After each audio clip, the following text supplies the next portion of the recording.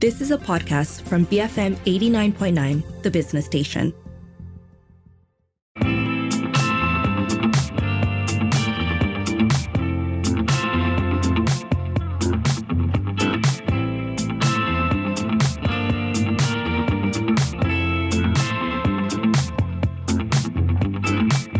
Good morning, this is Rita Liu. You're listening to Open for Business. Established in 1974, Firefighter Industry is a manufacturer of fire extinguishers and also a one-stop fire safety service provider.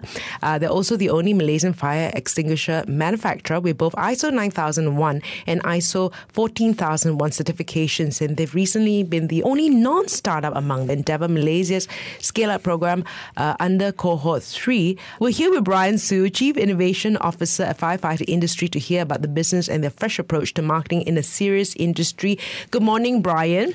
Good morning, Frida. Second generation coming on. I spoke to your mother, I think it would be a good 10 years ago. And so what's really interesting is because it's innovative, right? And it's innovated. Yep. But we want to talk a little bit about Brian. Brian, where did Brian come from, and when did Brian decided to, join the family business? Thank you. Yeah, I think I have to give a little bit of background because since we're talking about Endeavour, which is very much more of a startup-focused community, and the cohort is basically all startups, right? So I am 28 years old this year, and I graduated from the University of California, San Diego, with an international business degree in 2017.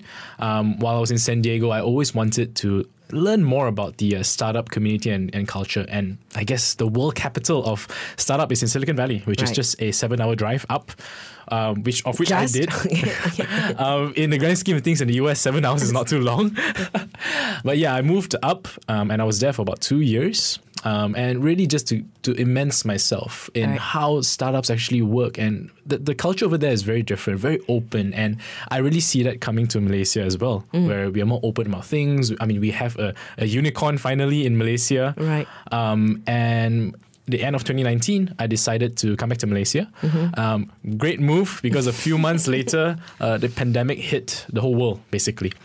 And that's when I started the innovations team in a 45-year-old company back then, where our focus is more on growth, right? So what revenue drivers can grow. And we also work on the things that are digital internally as well as externally as well. Okay, there's so much to unpack, but I want to know, like, during that period in California, you experimented with your own startup as well, Yep. right? What did you get up to? Yeah, so even in school, I experimented and I got into the incubator program in my school, in School of Business in UCST. And when I was in Silicon Valley, I was looking at, because I met a few Kickstarter entrepreneurs that made millions. That's not the main reason I wanted to go into, but their lives are amazing, right? So Kickstarter is more on the product-based rather than service-based. So at that point, the camera on our phones were only one camera at that time. Okay. So the idea was to have more camera options, so wide-angle zoom lenses. Right. And we had attachment lenses for that. Okay. Unfortunately, it never took off because iPhone just decided to slap on 2 extra cameras with 3 cameras, and basically the whole business idea was gone. Right. I mean, and that's the thing with business, right? You can just come on and then something else would just, if that was your only business model, if that was your only offering, that's it, right? And then coming back into the firefighter space, right? And it's about largely a B2B business and something that's not innovated. Right? Exactly. Right? When you came in, what were you looking for? What were the pain points then? Yeah, so maybe dialing back a bit, the main reason why I really joined the business is more personal. Okay. When I was back during my time in Malaysia, my dad actually suffered a stroke. Fortunately, he's fine now. He really pushed through and he looks like a normal person. He still jogs every day and still can scold people in the office. All good. But that really struck me, right? That made me realize that my parents are not young anymore and there's no clear succession plan in the business. And my parents have built it for 45 years at that point. And it was my dad's first business at 22 years old, coming back from overseas working, right? So actually, the first change I did was when I was my first year back from university, I listed the business on Lazada. That was back in 2013, if I'm not mistaken.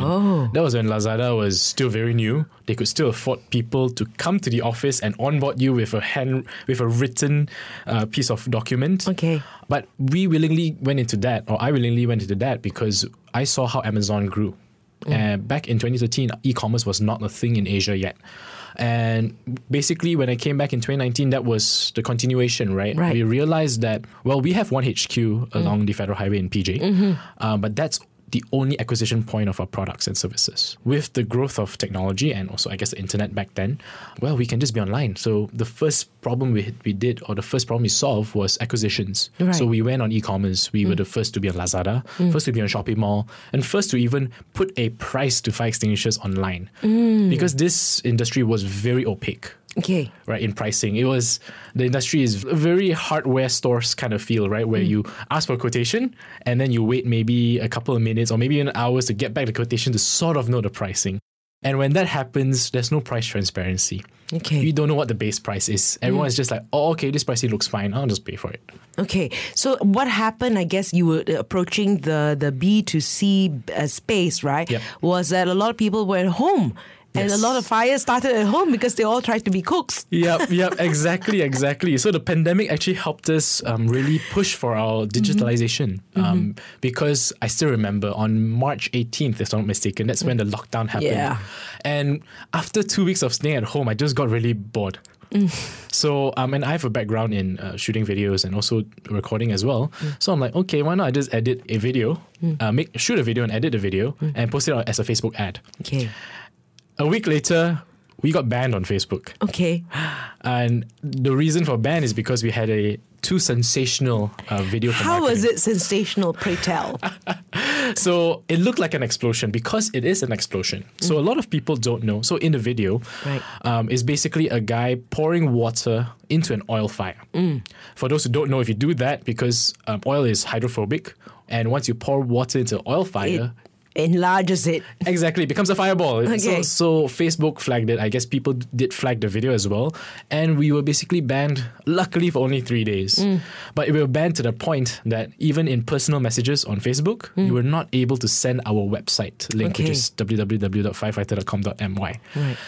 But after much appeal, we got it back. And good thing about that is they gave us basically a consultant to consult us because they saw our numbers. It's like, this is not common in this industry. And the thing is, the problem is very real, right? People do throw water over oil. Exactly.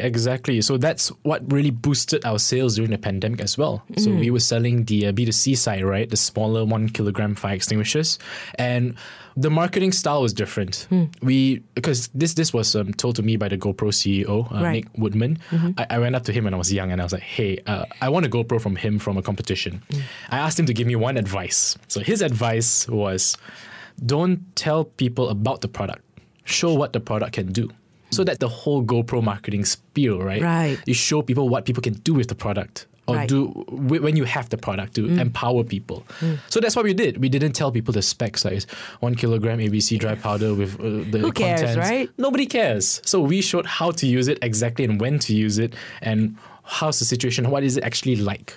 Okay. And you know what's happened in the last couple of years? You were saying that from the e-commerce side, it was a base of 0 to? Yeah, to 10% of our total revenue now. So a lot of people are buying things online now on our website. And these very much the B2C space. Yes, a majority of the 10% is B2C space where people buy online. Okay, is there a vision like at least one in every home? That's definitely the vision. One in every home and car. Because there are 4,000 car fires every year, as reported by the Bomba. And the thing about having a fire station in every car is that you don't just protect yourself. So if you do see a fire on the highway or the road, you can help out as well with the fire extinguisher. Actually, you want two, right? If you live in the house, you want one on top and one below, and then maybe preferably one in every bedroom. That's the hope. That's the hope. I've also heard of stories where fire extinguishers are not just used on fire, but also as a deterrent for robbers. Oh, yes. So that's usable too, but we don't market it that way. But well, it's a good way to protect yourself. Okay.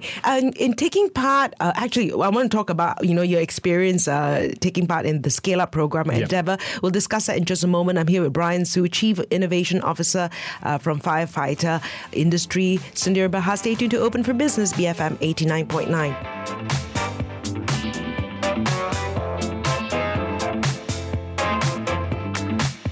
Busy finding money. BFM 89.9.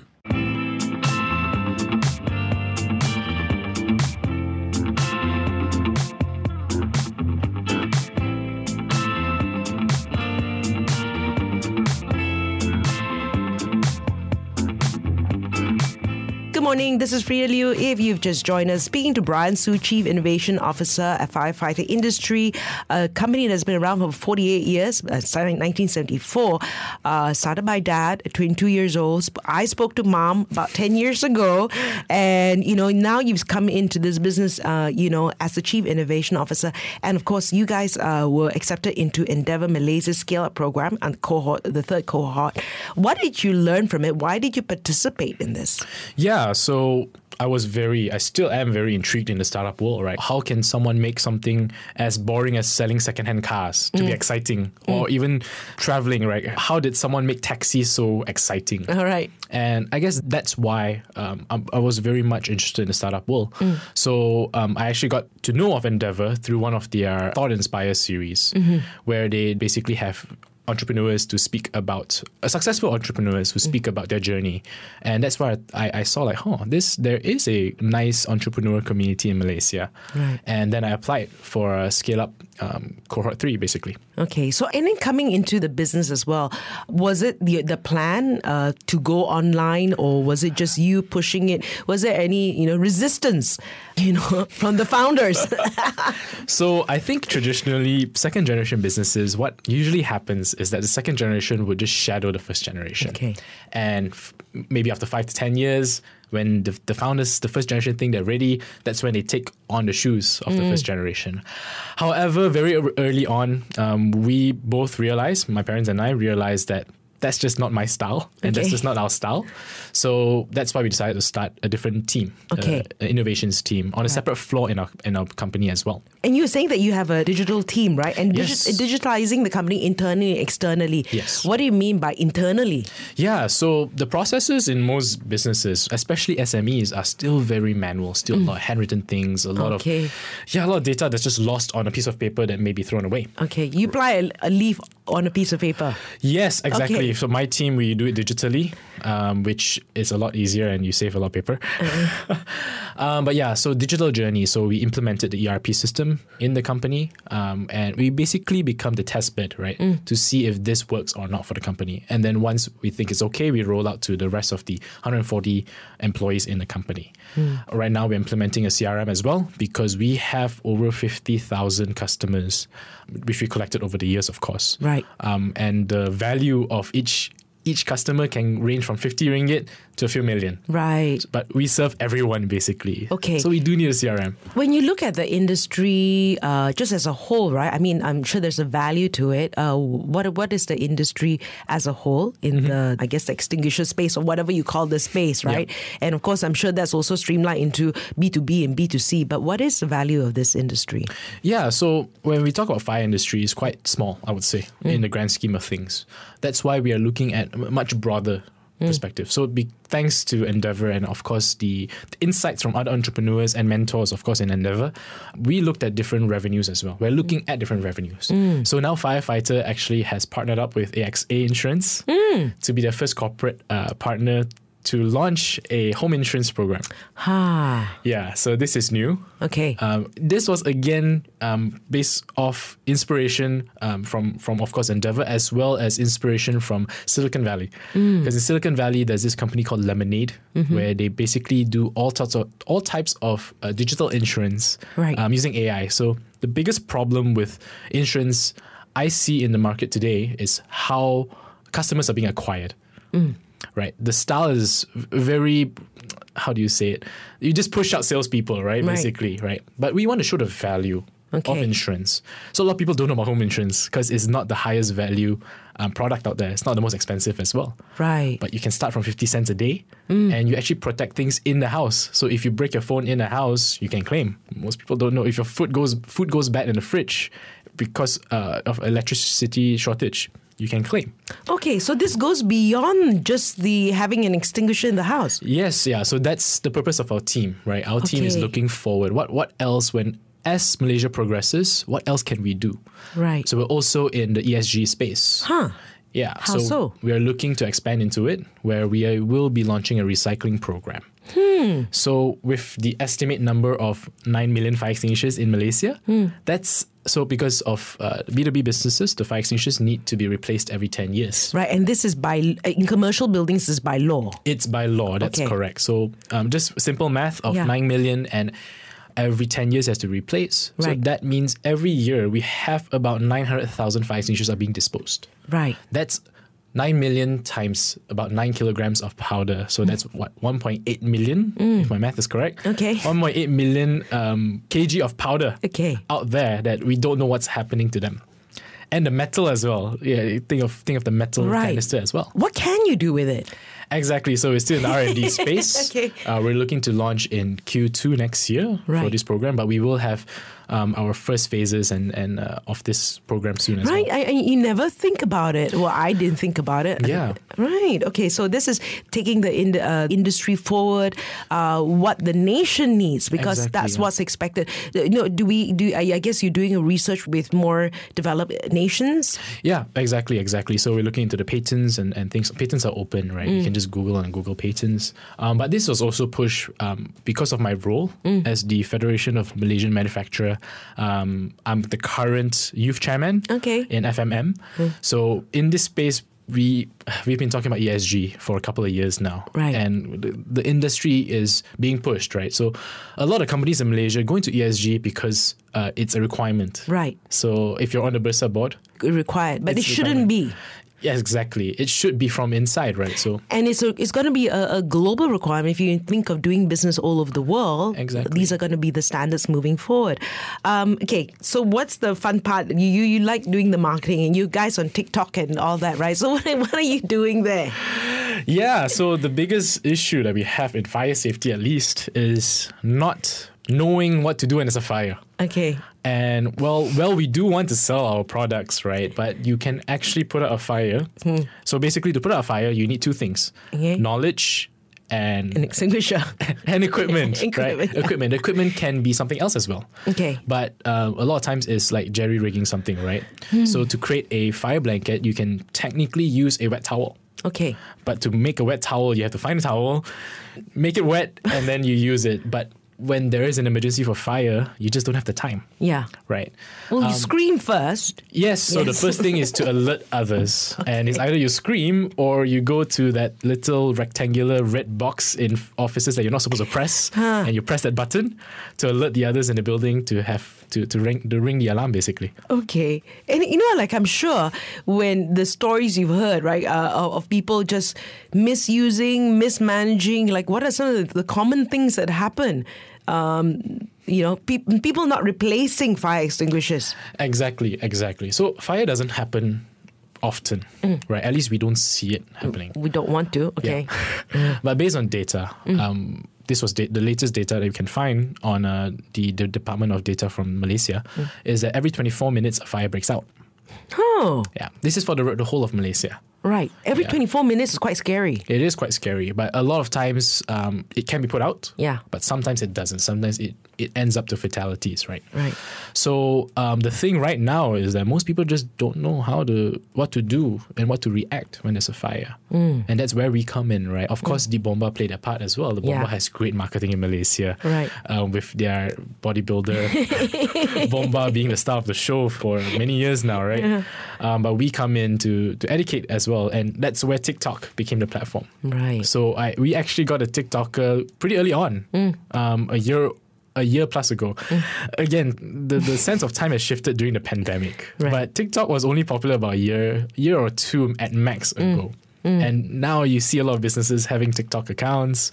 But a year ago, that was not the case. So when we were out looking for a TikToker, that was very, very revolutionary, I guess. We wrote about it on LinkedIn, and that got about 50,000 views.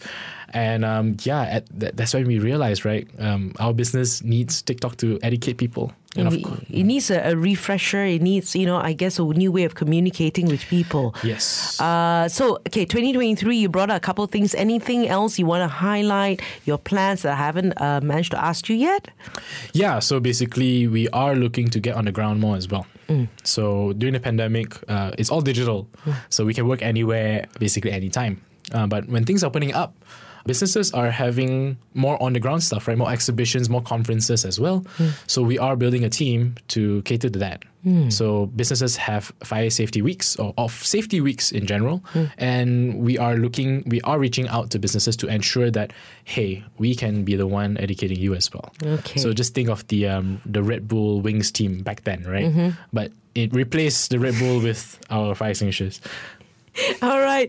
Very interesting, how you've taken the business to the next level. I look forward to speaking to your children in the future. That will take a while. Brian Su from Firefighter Industry. You've been listening to Open for Business. I'm Frida Liu, BFM 89.9. You have been listening to a podcast from BFM 89.9, the business station. For more stories of the same kind, download the BFM app.